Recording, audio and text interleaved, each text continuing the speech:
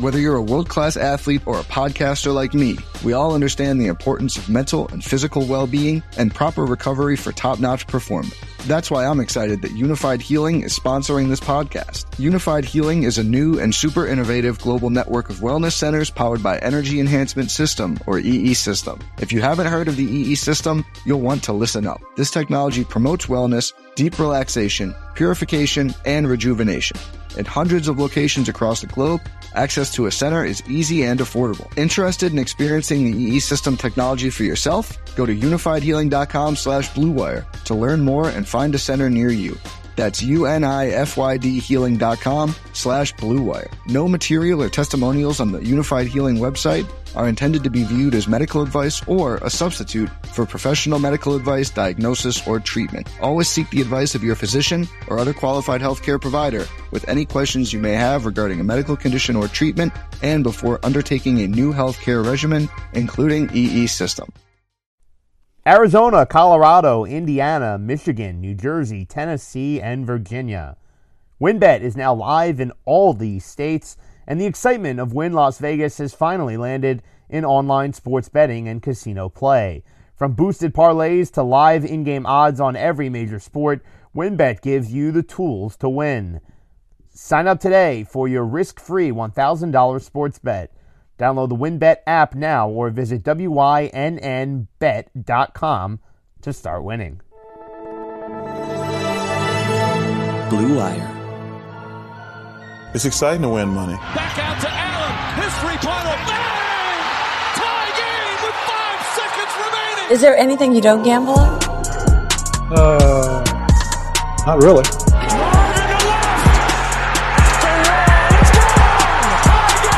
Gambling gods, fickle bunch. Oh, yeah. So easily offended. Gambling's not your problem. You're just an idiot. And we welcome you into Full Slate of Blue Wire Gambling Podcast. My name is Greg Frank. You can find me and my gambling picks on Twitter at @UndercoverGreg. It is college football week number 9, and we figured we'd bounce back on for Halloween weekend and give you a little double dip after we ran through some of our NFL picks on Wednesday evening into Thursday morning and dropped that podcast on Thursday. Doing the same thing now as we are early on a Thursday morning as we record, or early on a Friday morning as we record. And you tune in hopefully throughout your Friday and launch yourselves into the weekend with some hopefully winners on the college gridiron. And when we're talking college football or college basketball, that means we got to bring on our guy, Bill Christie. You know him as Lucha Larry on gambling Twitter at Larry's Lofts 2. Bill, good to have you back again. How you doing? Doing well. Good to be back, man. It's been a while. Yeah, it has. And I'm sure you're, as a husband with kids, you're probably going to be pretty – I don't know how much college football you'll get to watch. But maybe more so NFL. I'm not sure how much you'll get to watch on Sunday. You got a lot of Halloween plans, I imagine? Yeah, well, my guys are still pretty young, so they won't last too long on the actual trick-or-treating. Okay. I want to get down to the actual eating of the candy. So once we get that lined up and then get them occupied with some candy, and I'll get myself occupied with some NFL football. Well, hey, worst comes to worst, you missed the first half of Eagles-Lions. I don't think you're losing any sleep over that, right? No, absolutely not.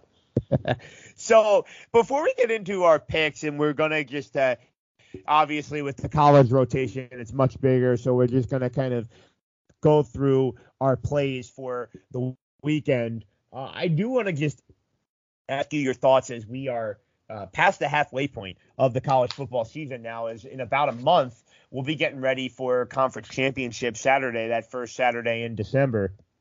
So I think, and I want to get your thoughts, I think the big story right now in college football is just the parity and the kind of wide open landscape that we have across the country. I mean, take nothing away from Georgia. The Bulldogs are a well-worthy number one team in the land, and they have that greatest tailgate party in the world game against Florida this weekend. But other than that, I mean, you look at the college football landscape and, yeah, you see some familiar names at the top of the poll with Alabama and Ohio State, but those teams far from certain to end up in the college football playoff. And, you look at Cincinnati. I think if the Bearcats, we'll get into it, you have a pick in their game against Tulane. I think if the Bearcats just run the table, now that there's been enough shakeup, and they're not just hovering at, number 4, number 5, number 6. Like, I think if they just run the table, they will make the playoff. But we haven't said that about a group of 5 team in the college football playoff era this early in the season or really ever, where we can just say, well, if they just run the table, they will make it. And we're saying that. I think you can say that about Cincinnati right now. Obviously Clemson has been a major disappointment. We'll get to them as I have a pick in their game against Florida State. And so it just feels like a college football landscape that Oklahoma is another team that is at the top of the poll again, and we're kind of used to seeing them in the top 5, top 6. But the Sooners have had a lot of turmoil in the process with the quarterback change from Caleb Williams to Spencer Rattler. What do you make of what seems to be a far more wide open college football landscape? Yeah, it's been interesting this season, and if I'm going to be honest in my own opinion here, I enjoy it because as a college football fan, I'm tired of seeing, Alabama, and then it became Clemson. So to see this kind of parity where, Georgia kind of has been the SEC, redheaded stepchild that really nobody wanted to give a ton of credit to, and kind of everybody looked at Alabama as being their superior all the time. And obviously, we're only halfway through the season, so who knows what's going to happen come playoff time. But, I mean, Georgia, like you said, they look like a well-oiled machine. Defensively, they're stout. Offensively, they get the job done. So they have obviously earned the right to be ranked number 1 in the country right now. And I don't foresee them having any real big hiccups along the way. They don't play another ranked team in the regular season. Like you mentioned, they play Florida at the biggest cocktail party this weekend. And then they get Missouri, Tennessee, Charleston, Southern, and Georgia Tech. So they have a very good chance of remaining undefeated heading into the SEC championship game. You mentioned Cincinnati. I agree with you 100%. If they are able to run the table, they will be in. I don't think no matter what happens among these number 3 to number 6 teams in the country, depending on what their matchups are, I don't think it's going to matter. I don't think anybody's going to be able to jump them. And if one team does jump them, I don't see more than that happening. So Cincinnati should be a lock as long as they get their job done with the rest of their schedule. But it's been some really interesting storylines that, you mentioned Oklahoma, right? And the upheaval with the quarterback position, and you don't know who's going to be starting.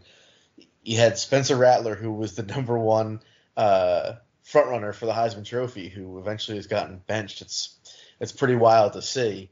But looking at their schedule, in a way, that's like the turning point for their season. That Texas game when they brought in Caleb Williams. Yeah, exactly. And it's odd because I was just to say, I'm looking at their schedule, and if there was a time for this to happen for them, that was the perfect time for it to happen, right? Like you're on the road, you're going against one of the biggest rivals within the conference.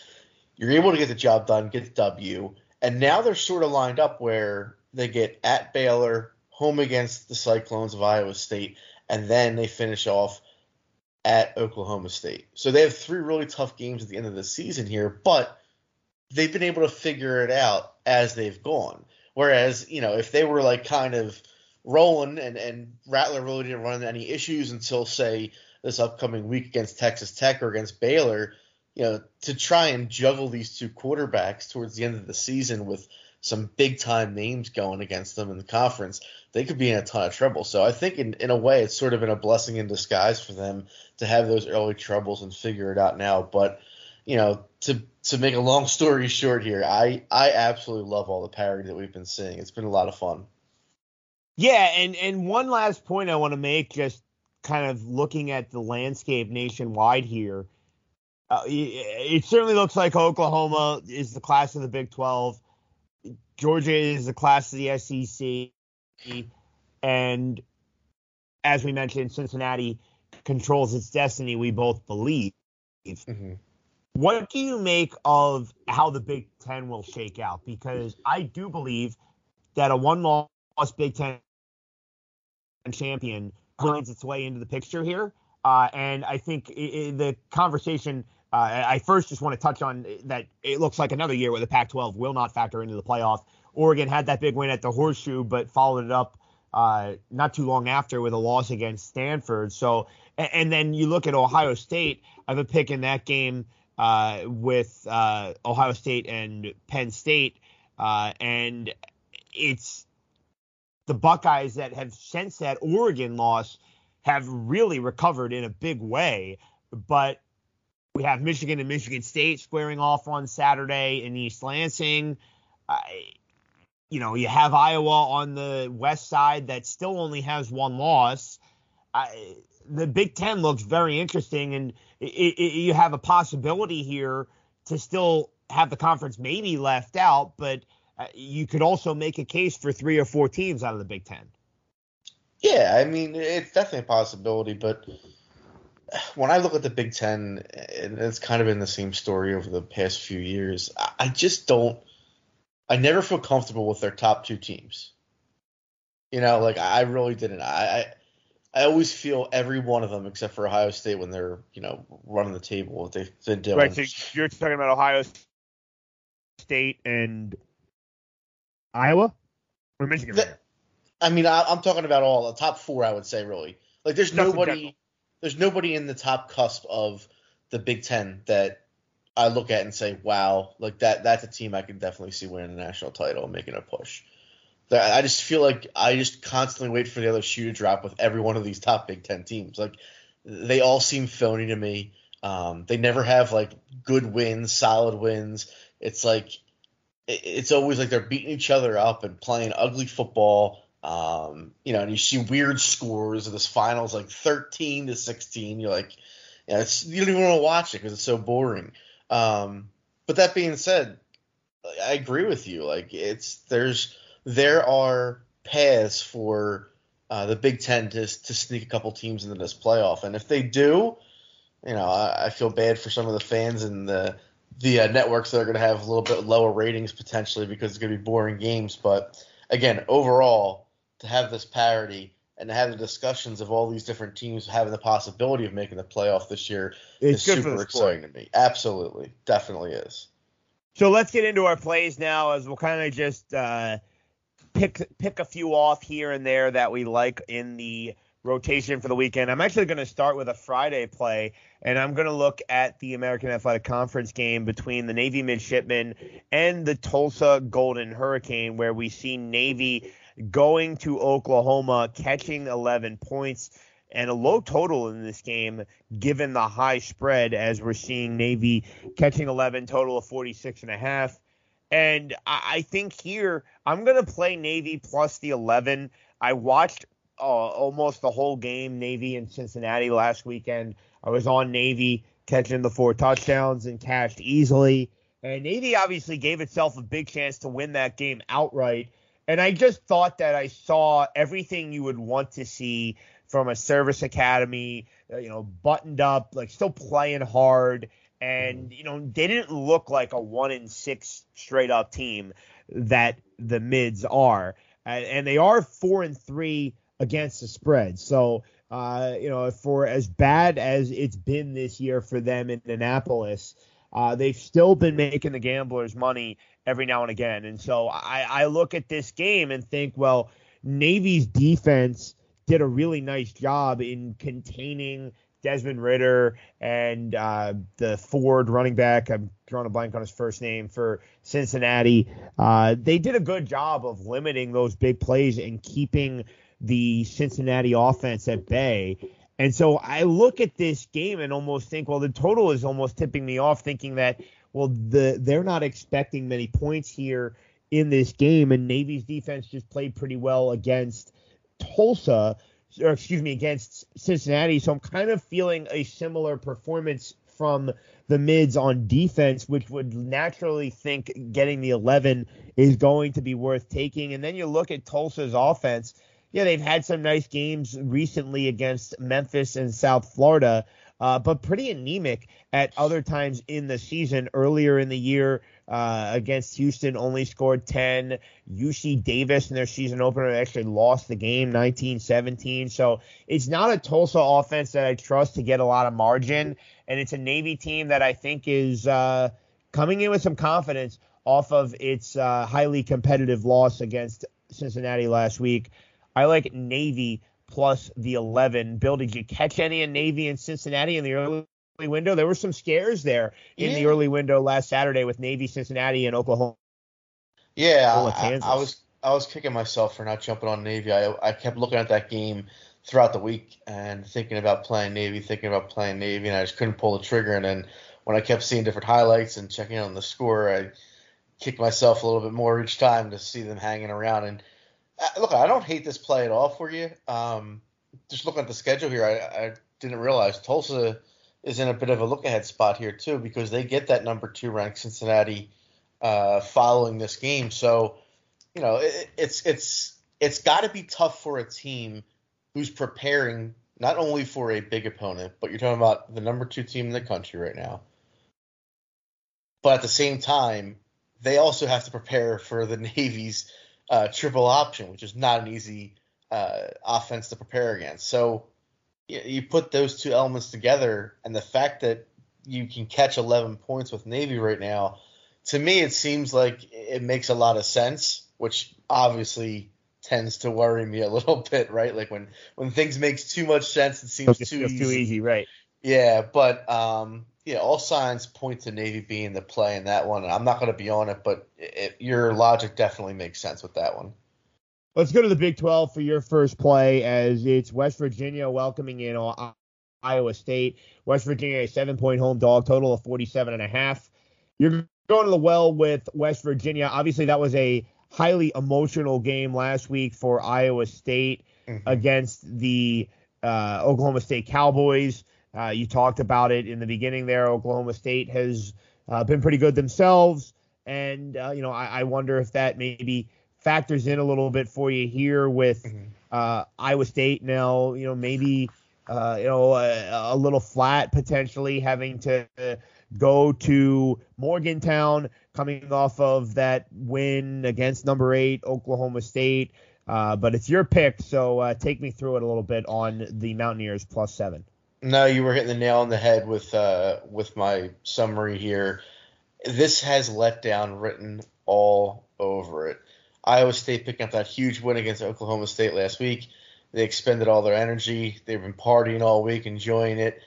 And now they have to head out to West Virginia, who just straight up in their last 8 games, West Virginia 7-1. They're also 2-0 against the spread versus ranked opponents, which Iowa State is now back in the top 25 after that major win last week. And I just see this being letdown city. West Virginia 2-0 after a win, which they picked up last week. Iowa State on the other side are only 1-3 against the spread after a win. Again, letdown city here. West Virginia plus 7, and I will 100% be sprinkling on this money line because I really do feel like they're going to come out Iowa State and be hungover from that big win, and West Virginia's going to take advantage of it in this one. Yeah, maybe literally, but exactly. I agree with your angle here because one thing that I think is very true in handicapping college football and college basketball, I think these kind of intangible letdown, motivational things are far more relevant in college handicaps than professional handicaps, because at the end of the day, you're talking about 85% of the roster that is not going to go pro, 85% of the roster that, is maybe more susceptible for that reason to just basking in the light of a win like Iowa State had last week against Oklahoma State. And so, I know Matt Campbell's a guy that gets some NFL buzz, and, you would think if he's this big-time coach, he'll have his team ready to play. But I do think that your angle there, I just think applies more to the college handicapping process at large, because you're still talking about 18 to 22-year-old kids. And I think that those are the kids that are far more likely to lose focus the week after a big win than professionals that are getting paid millions of dollars to do it. So I would definitely look at the Mountaineers as well being the side in that one. I want to go to the Big Ten for my next play, and I want to go to Madison for a big game in the Big Ten West where the Wisconsin Badgers are a 3-point home favorite against Iowa. 3.5, total of 36. That's when you know it's a Big Ten game, when you see a total that low. But I just general principle game here. I mean, you got to play. I have to play Wisconsin just from the fact that, like, I do like the Badgers side. I played them last week as a road favorite against Purdue, and this is just one of those spots where I'd be more mad about not playing the game and watching Wisconsin cover than I will be if I just lose the bet on Wisconsin. But that means you have to watch the game. Not necessarily. I mean, you don't have to watch every game you bet on. It might be ugly, but I have to take the unranked team favored over the ranked team, which is the spot Wisconsin was in last week. I loved it for Wisconsin last week, going to West Lafayette to play Purdue. Purdue coming off of that Iowa win 2 weeks ago, and Wisconsin got me to the window. And I think here it's even more funkier, where Iowa, is, as I said, that top 10 team on the Big Ten West side that, probably isn't being looked at as much, having lost the game to Purdue, but still a one-loss team in the Big Ten coming out of a bye. And here they are as a 3.5-point road underdog against an unranked team. Like, it just certainly is a little fishy. And, again, we talk often about unranked favorites over ranked teams. And let's also not forget, by the way, that the Big Ten West, as much as we highlighted it in the beginning of our podcast here, as much as we want to talk about the Big Ten East with the two Michigan schools and Ohio State, and maybe Penn State can rally the troops and get back in it, highly unlikely. But the Big Ten West is a 3-team race, and that's a little, or even 4-team if you want to still include Purdue. But you have Minnesota, Iowa, and Wisconsin. And Wisconsin comes in with 2 conference losses against Penn State and against Michigan. So both those schools are on the other side of the conference. So somebody here, whether it's Minnesota, Iowa, or Wisconsin, because I don't think Purdue is going to be able to make anything out of this season. I'll get to them in a little bit, Purdue with Nebraska game. But Minnesota, Iowa, or Wisconsin is going to be in the Big Ten championship game. And Wisconsin jumps Iowa in the Big Ten standings if Wisconsin wins this game, which is a little weird to think because Wisconsin's the unranked team and Iowa is the team in the top 10. But if the Badgers are to win here, then they have their annual rivalry game with Minnesota right after Thanksgiving, which could be for a spot in the Big Ten championship. So, you don't, like, as you said, like, yeah, you have to watch the game. Like, nobody ever associates Wisconsin with the most aesthetically pleasing version of football or basketball for that matter. Yeah.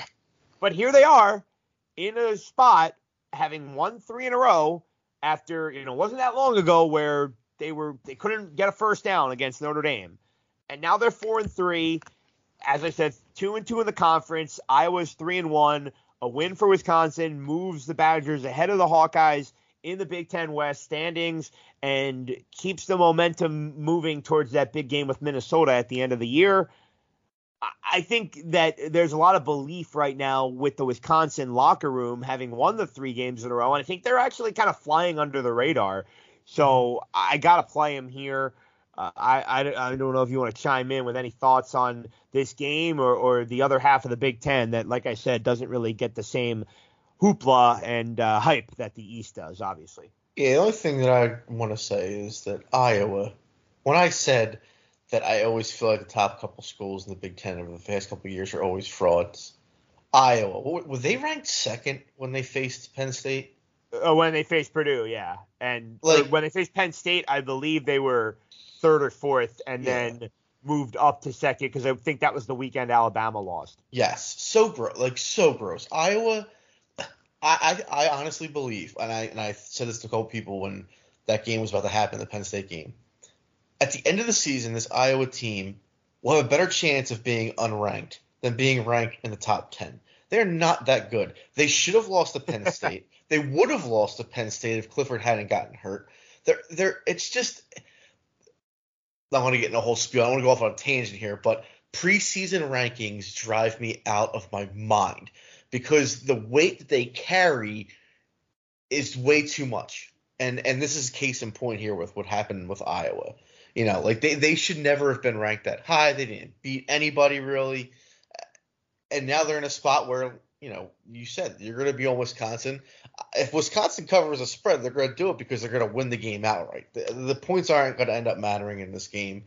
I like the side that you're on. Iowa's a bunch of frauds. Let's move on before I get sick thinking about more Big Ten football. Well, like I said, I'm going to go back to the Big Ten a little later on, but you're going to the American Conference as we're dipping back in to the AAC after I gave out Navy a few minutes ago. I'm interested into why you like Tulane catching almost 4 touchdowns at home against Cincinnati. Well, I can't reveal my big secret of why I like this game. But Tulane, quietly, over the past couple of years, are 12-3 against the spread in their last 15 home games. Now, Tulane, the Green Wave, we all know they're known for what, Greg? They're known for being 20-plus point underdogs majority of the time when they're at home, right? So I was about to say, known for, I'm going to give you a notable alum, Matt Forte. You know, he went there? Oh, I did not know he went there. That's a great name. Off the top of your head, can you name a single Tulane football alum that played in the NFL? Matt Forte. No, I continue. I could not name you one. So again, this is a position that I think that they're comfortable in. Cincinnati, off that scare with Navy. Obviously, people are going to be saying, "Well, they got through that scare. Now they're going to go out and they're going to thump Tulane." I don't agree with that logic. And then another piece of this is, and I mentioned the home games, right? According to TeamRankings.com, they have these power ratings that they put out on home advantage. Cincinnati is number 27 in the country in terms of home advantage. Again, I know they're not at home. They're on the road here. But they're a pretty good team, right? Number 2 team in the country. So number 27 in the country for home advantage has got to be worth something. Tulane is just a step behind them in these rankings. They're 29th in the country in power ratings according for home advantage. So the fact that they're at home in a position they're comfortable in, I like them in this spot. Cincinnati has a ton of pressure on them every single game from here on out. Just like we said, if they can run the table, they control their own destiny, and they're not going to be playing these powerhouse teams. So they're going to be so tight because they have everything to lose, right? This Tulane team has nothing to lose. They're going in there. If they get blown out by 40, It doesn't mean anything. So I think Tulane's going to treat this like their national championship. Cincinnati, they're beaten up from defending that Navy triple option. Like we said, how tough it is to scheme for and almost get knocked off by them. I think Cincinnati still wins the game, obviously, but I really don't see them winning by more than 3 touchdowns in this spot. Yeah, I'm not sure. I mean, I can't – I'm not going to play this game, but I think in some aspects you're maybe a little early on all the pressure is on Cincinnati. And what I mean by that is I think that we're not yet at the point where it's just win and in. You know, for Cincinnati, there's enough games still on the table where the mindset of the Bearcats, I mean, maybe they are already thinking playoff and they know their schedule and they're already. They have to. I get that. But what I'm saying is I think this angle is stronger come late November or maybe the American Conference Championship game where you can literally taste the college football playoff if you're Cincinnati. So I just think at this point it's a little early for that angle to come into play, in my opinion. And you're on one hand, you could certainly say that it's a season-long thing and that the pressure is going to continue to mount. But I think as that pressure mounts, I'd rather wait until we get to when Cincinnati's 10-0, 11-0. And that's when I think if they do get to that point, that's when I really think they're a good fade come Thanksgiving or conference championship Saturday. So I wish you the best of luck. Again, I'm not playing Cincinnati, and I like what you're saying with Tulane at home. I think there could be something to that with these big underdogs against Cincinnati in the American Conference. We saw it with Navy last week. So, again, road favorites that are over a 3-touchdown favorite, 30% this year. Wow. Yeah, I'll take my 70% and a team that's comfortable in this spot. But, no, I agree with what you're saying as well. They're going to be a better fade later on this season. But I do still feel like they already see the light at the end of the tunnel with the way their schedule lines up here. And all the talk has been about Cincinnati making the playoff, being that out of 5 team. Yeah. I want to go to the ACC for a play in the Clemson-Florida State game, as this game is taking place in Death Valley. Clemson laying 9, total of 47. Gosh, yeah, Clemson this year. I mean, talked about it a little bit in the open. They've been one of the biggest disappointments in the country. So I think right there, seeing them lay 9 points is pretty crazy. I mean, they were a dog last week against Pitt, lost that game, coming back home laying 9. That in and of itself is enough for me to raise my eyebrows. And then I did have to dig in a little more with Florida State because the Noles got off to a terrible start. I mean, they lost their first 4 games, and they only covered one of those 4 in their opener against Notre Dame, which they lost in overtime. And it'd be interesting to see how much different the season would have turned out for Florida State had the Noles been able to pull that outright upset. They were a 7-point dog in that game, lost by a field goal in overtime. But you look at what the Noles have done recently, and it looks like they're turning this thing around. And Mike Norvell is, I think, in his second or third season, I think second season with the Noles. And they've won their last 3 games. They've covered their last 2 games. And now they're at 3-4, and there's still a chance to get bowl eligible. And I feel like for Florida State, we shouldn't be setting the bar that low. But that's where this program's at right now. And I do think that they're coming into this game with some confidence, and the early season struggles are behind them. 59-3 last week, albeit against UMass. They, how about this? Before their bye week at the beginning of October, double-digit win at North Carolina in Chapel Hill against the Tar Heels as an 18-point road dog. So I kind of like where Florida State's trending. And I don't like where Clemson's trending. As I said, I don't think Clemson should be laying 9 points in a conference game as bad as the ACC is. So I am going to take Florida State. And, I think that the Noles here, again, coming in, playing a lot better, can keep this game competitive. So anything that you have here on just this game or Florida or Clemson's just overall struggles? Gosh, that quarterback, Uiagalelei, the guy that took over for Trevor Lawrence. Yeah, he DJ. played that Notre Dame game last year when Lawrence had COVID, and everybody thought he was going to be just as good as Lawrence, but gosh, not so fast there. Yeah, not quite at all. They've looked horrendous. They have been the biggest disappointment. And again, that goes back to the whole discussion of preseason rankings. It's such a joke. Like this Clemson team and the quarterback. The first week of the season was Clemson against Georgia. And I believe Georgia was a dog in that game. Yes. Georgia's a 4-touchdown favorite against Clemson right now. Yeah, it's crazy. Absolutely crazy. But this Clemson team, or what, they beat Boston College. Wait, I can go back even further. Oh, my God, all of it. They beat Georgia Tech by 6. They lose to NC State by 6. They beat Boston College by 6. They beat Syracuse by 3, and they just lost by 10 to Pitt. Wait, their offense is terrible. Where's this margin coming from? That's what worries me. That's the line's 9. Yeah, I hear you.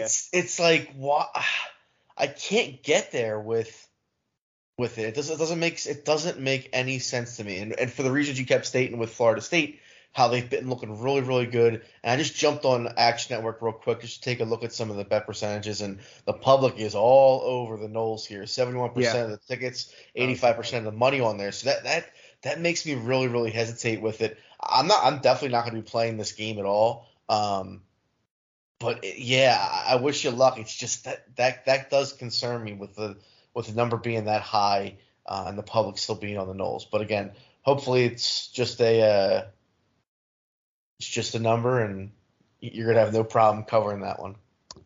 Yeah, and I actually do want to. I think there's an interesting high number in one of my other plays that I'll get to in a minute. Not this one though, as I want to go to the Conference of Champions, if we can say that in football, and it's the Utah Utes hosting the UCLA Bruins. Utah 6.5-point home favorite, total of 60.5. I'm going to be on Utah here. I watched, I think, in a not very good slate last week, one of the more entertaining games ended up being UCLA hosting Oregon.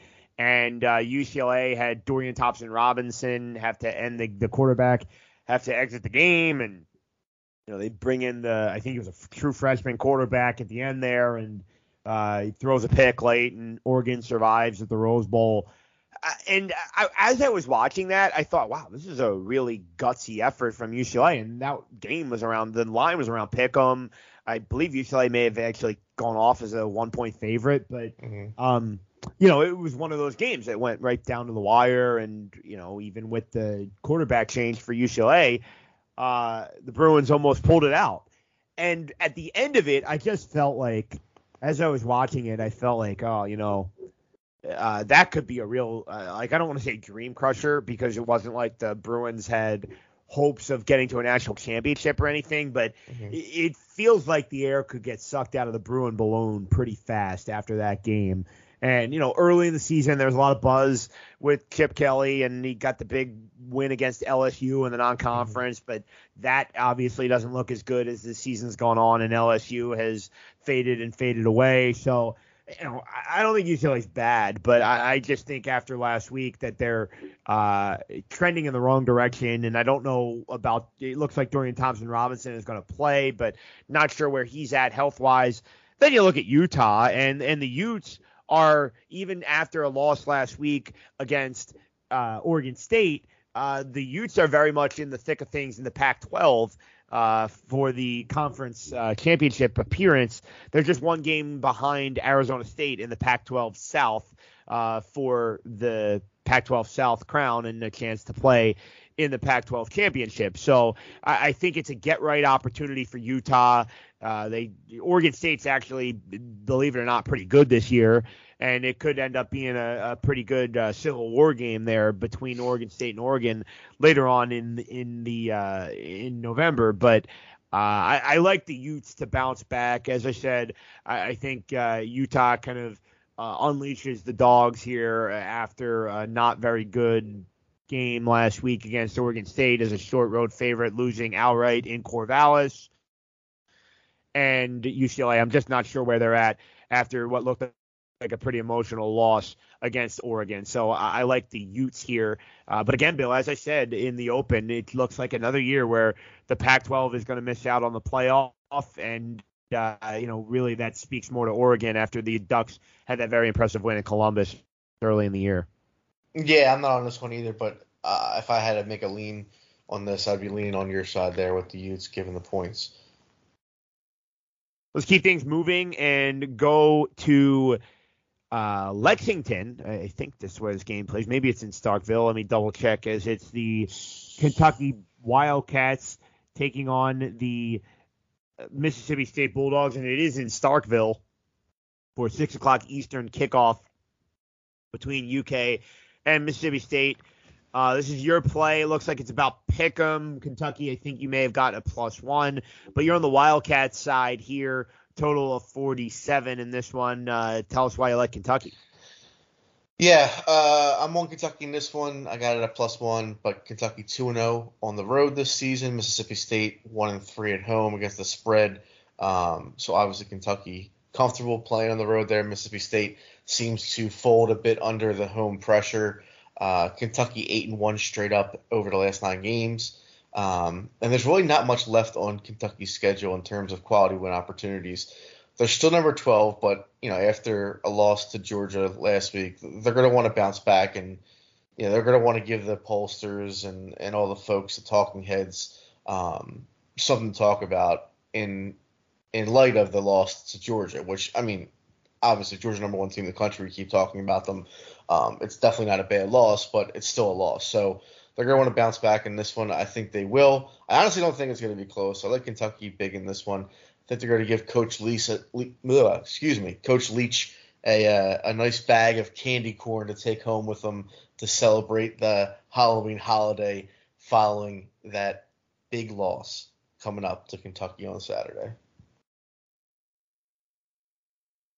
Yeah, not much for me on this one, but the Wildcats, was that last week they went down to Athens and managed to cover the spread there against Georgia, or was that 2 weeks ago? That was our last game was the 16th. It was 2 weeks ago, I'm sorry, yeah. They were off last week. Okay, so situationally, I kind of like the setup then, having competed, I think, pretty well as you could have hoped maybe against Georgia. And, coming into the bye and now coming out of it with obviously a very winnable game against Mississippi State, I would probably lean with that side here. But again, not a ton for me on the Kentucky side in that game. I want to go back to the Big Ten. I have a couple more Big Ten plays, actually. I'm going to start in Lincoln, Nebraska, where the Nebraska Cornhuskers are laying 7.5 against the Purdue Boilermakers in a game that's scheduled to kick in the late afternoon window. And I'm going to lay it with Nebraska. And Bill, this is one thing that, like, you talked about that Clemson number kind of being like, God, what the hell? Like, Clemson, like, they can't really even score, and they're laying 9. And that's kind of what stood out to me here, was that you have a Nebraska team that's 3-5. And listen, I think Nebraska's record is a little misleading because they've been in some competitive games against Michigan State and against Michigan, and it just didn't go their way. But, and even Oklahoma. Even correct, right? Yeah, covered in Norman in that game as well. So here's Nebraska. They're last in the Big Ten West, and they're laying 7.5 at home against Purdue. I think this is the second week in a row, too, where the odds makers are just saying they don't believe in Purdue for 1 second, because I talked earlier in the pod about how Purdue, we met when we were talking about Wisconsin. Purdue went to Wisconsin, or hosted Wisconsin, last week, off that big win against Iowa, and Purdue's the ranked team, and Wisconsin's not in the top 25 at that juncture. Badgers still aren't. And Purdue's the home dog of 3.5 points in that game. And now, they lose. Okay, Wisconsin's at least in Purdue's neighborhood in the Big Ten right now. Now they're going to Nebraska, a team that they're ahead of in the Big Ten standings, and they're a touchdown 7.5 point dog. So the betting markets just don't like Purdue. And as I said, I think Nebraska is definitely better than its record indicates, with a lot of those close losses that they've had. And also, this is year 4 for Scott Frost, and he has at Nebraska, at his alma mater, and he has yet to even get to a bowl game there. So I think that, like, as much as you could argue, and before we jumped on, I actually told you I might end up going to Nebraska and Ohio State next weekend. But so as much as you want to maybe look at this and say look ahead spot, Nebraska can't afford that. Like, Scott Frost needs to at least get to a bowl game by his 4th season there. And in order to even do that, he's going to have to beat one of Ohio State or Iowa, and that's provided he wins this game and beats Wisconsin. So it's a tricky road to hoe here for the Huskers just to get to a bowl game. But I think it starts with a big win against Purdue. Again, he needs to start getting some big wins because they don't have any of them, and they're under 500. And at last point, Purdue just can't run the ball. Like, they're 2.4 yards per carry this year. So I think Nebraska probably controls this thing. And again, it's a number that really stood out to me and said you just cannot play the favorite here. Or you have to play the favorite with how big of the number it was. It struck me as odd off first glance. And so I'm going to go ahead and play the Huskers. Yeah, I like it. I had this as one of my leans, and after hearing you, I'm probably going to be on it as well. Well, there we go. Always good when my handicap can convince you to tail. And you're going to take us to Charlottesville, Virginia for a play in a non-conference game as it is the Virginia Cavaliers taking on the Brigham Young. Excuse me, this game is in out at BYU in Provo, where the Virginia Cavaliers are on the road, catching 2.5 against, or may even be 3 against BYU. Total of 63.5. You like the Cavaliers? I do. I like the short dog here on the road. Just real quick, before I get too deep into this dive here on this handicap, home favorites throughout the course of this season that have been a 0.5 point to a 3-point favorite. What would you guess their win percentages against the spread? Against the spread, 0.5 to 3 points or 3.5? To 3. I'll say 51.5. 34.29%. Wow. They are 12-23. Wow. It's a trend that I've been following throughout the season, and it just keeps going that way. I mean, eventually it's going to move a bit, but in these spots, it just seems like it's the odds makers' way of telling you they don't trust the home team here. Virginia's 4-1 against the spread their last 5, so we love that. BYU, they're 0-2 as home favorites. They just haven't been able to get the job done in this type of spot. BYU just squeaked by Washington State last week in a similar spot, but it was on the road. And they faced Boise as 6-point faves at home, and they lost outright to those guys. Last 2 times Virginia was in this spot, they won outright. They faced Miami as a 3.5-point dog. They won outright by 2. They also faced Louisville as a 2.5-point dog. They won outright by 1. They seem comfortable in this spot, and then I'm going to have to use the handicap that my partner here, Greg Frank, has made famous in his handicapping processes. The total is talking to me here. It seems to be indicative of a UVA type of game, right? Like I think it's around 64 or something like that. Most of their games have high totals in the 60s. BYU, on the other hand, they've only had one other game this season over 60. So to see the total that high makes me feel like there's going to be a lot of points, and I don't think BYU is going to be able to keep up with this Virginia offense. So there you go. It's the Virginia Cavaliers for Bill in a later evening kickoff out there in Provo, Utah. We're going to go with a little crossfire action next, as we're going to go back to an earlier game in the ACC. 11 a.m. No, I think that's 12 noon. Yes. 12 noon kickoff Eastern time. Pittsburgh welcoming in Miami, and it's Pittsburgh laying 9, total of 61. I'm on the Miami side. Bill, you're on the Pittsburgh side. Tell me why you like the Panthers. 7-1 against the spread their last 8. Gotta love that. Miami on the other side, 0-2 against the spread after they've won. They're coming off a win here against NC State in a crazy game. And Pitt just seems like they're on a mission. And not just so much the team, but the whole team really rallying behind their quarterback, who really hasn't been getting the Heisman talk that I feel like any other player within a top major conference would be getting. Like, if this is a guy in the SEC, we'd be hearing about him all the time. I hear way more about Matt Corral, who, don't get me wrong, he was my choice for Heisman at the best value pick. But I still hear more about him than I do about the kid Pickett at Pitt. And all he's done is win, and, keep the train rolling here. So I like Pitt in this one. I see them winning by at least 13, if not more. And like I said before, I was talking about the trends with these spreads. We have Pitt here in this spot. They're home favorite by 9.5. It's not as a large of a number, but the favorites that have been at home between a touchdown and 9.5 points have been hitting at a 66.67% rate. They're 14-7 against the spread so far this year. I like Pitt. I like them to keep rolling. You're going to tell me why I'm wrong. Yeah, I mean, I think that they're getting a little expensive at 9 points.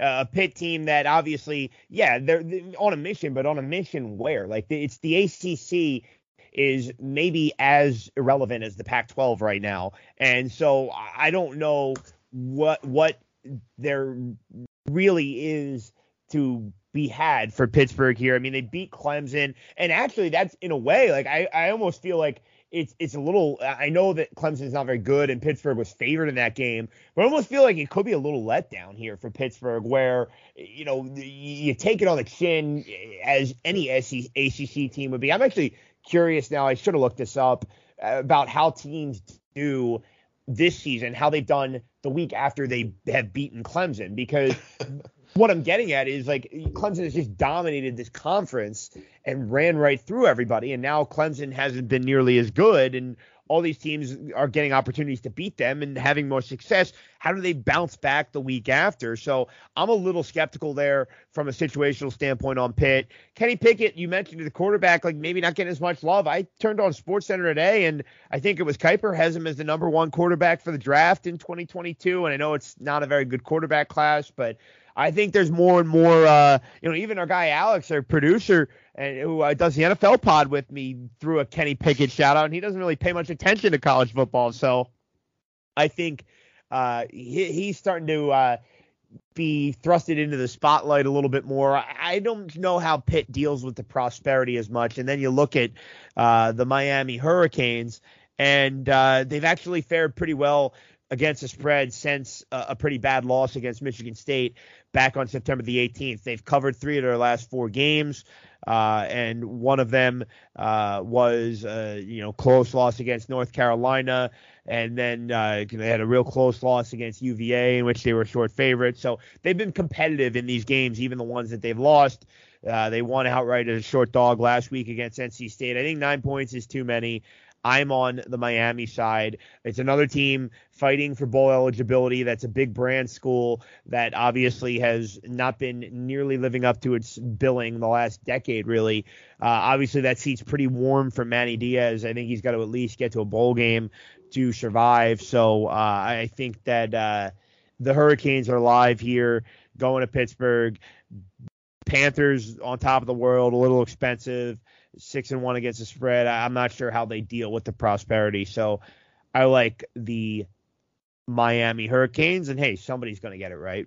That's right.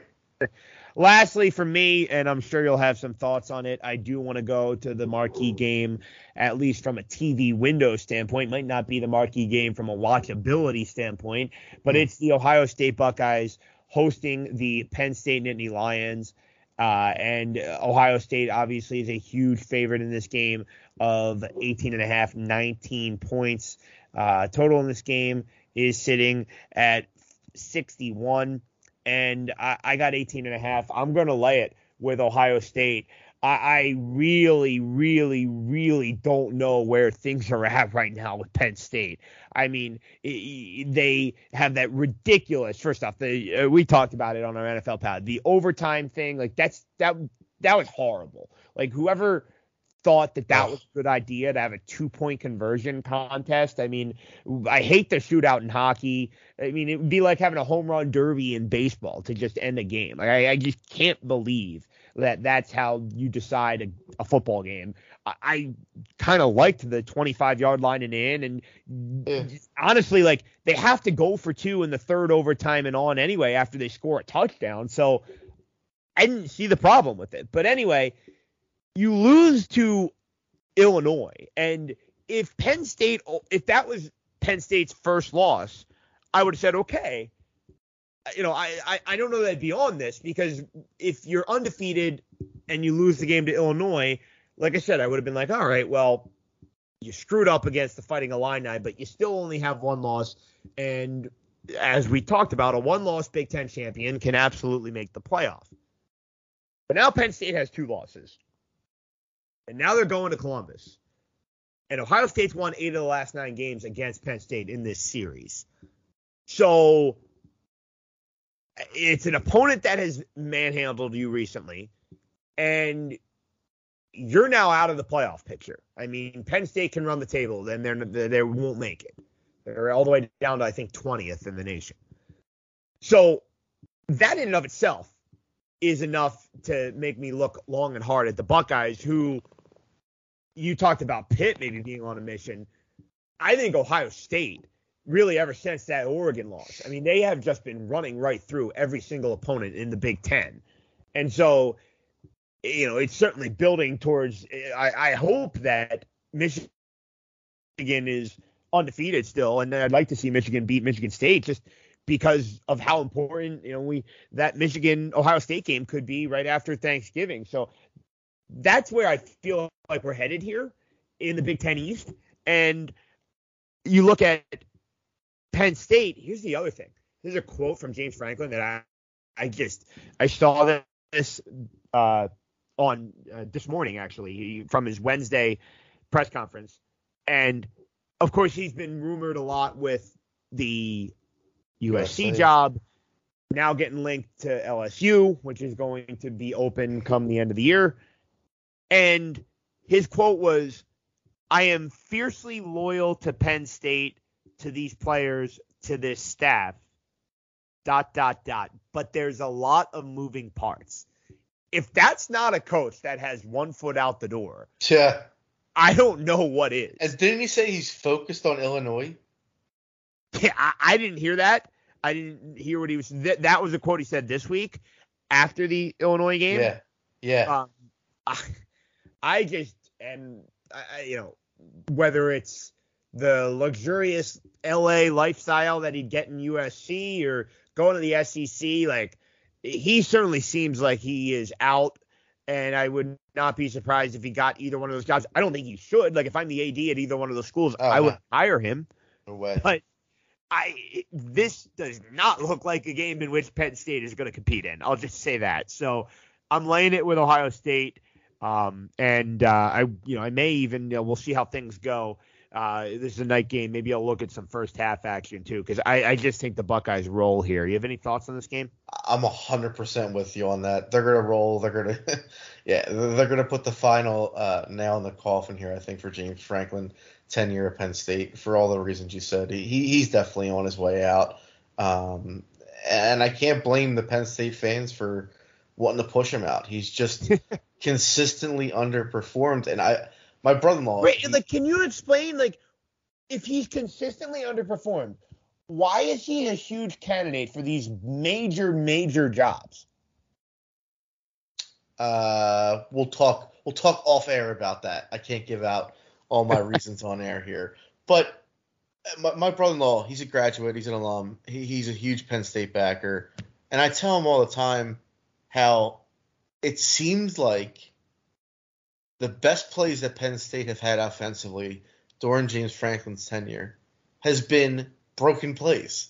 Like he's got an athlete playing quarterback typically who's able to make guys miss, turn something out of nothing, and gets the job done that way. It's never like a strictly X and O's type of thing from Franklin's standpoint. And remember, his pro-style quarterback that everybody fawned over was Christian Hackenberg. Oh, yeah. And how'd that go?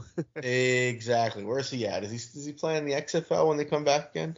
He is actually on the South Jersey high school football coaching staff, believe it or not. I read that this year. Yeah. My goodness. Yeah. How the mighty have fallen. And just like him, James Franklin, well, I guess he might actually get a bump in pay and, like you said, a nicer area to live in come the end of this year. But, yeah, I agree. I think Ohio State just absolutely thumps them. And I wouldn't hesitate either to play if you can get the team total for Penn State. I'm trying to find it right now. I would take the under whatever it is for the team total on Penn State. I'm with you. Ohio State should just throttle them from first snap on. They should just absolutely demolish this team. There he is. He's Bill Christie, Lucha Larry on Gambling Twitter at Larry's Vlogs 2. I'm Greg Frank at Undercover Greg on Gambling Twitter. Follow the podcast. Alex Uplinger, our producer and jack of all trades, managing that Twitter account at @full_slate_pod. This has been Full Slate, a Blue Wire Gambling Podcast. Bill, always fun, my guy. I'm sure we'll do at least one or two of these again in November. Hey, we're less than 2 weeks out from college basketball, so Exactly. we got that right around the corner. Good talking to you, Greg. Thanks for having me on again. You bet. Again, this has been Full Slate of Blue Wire Gambling Podcast. Thanks for everybody for tuning in. Enjoy your weekends. Enjoy the pigskin. Enjoy the World Series. Enjoy the trick-or-treating and the drinking and whatever else you got going on for Halloween. And, of course, please play responsibly.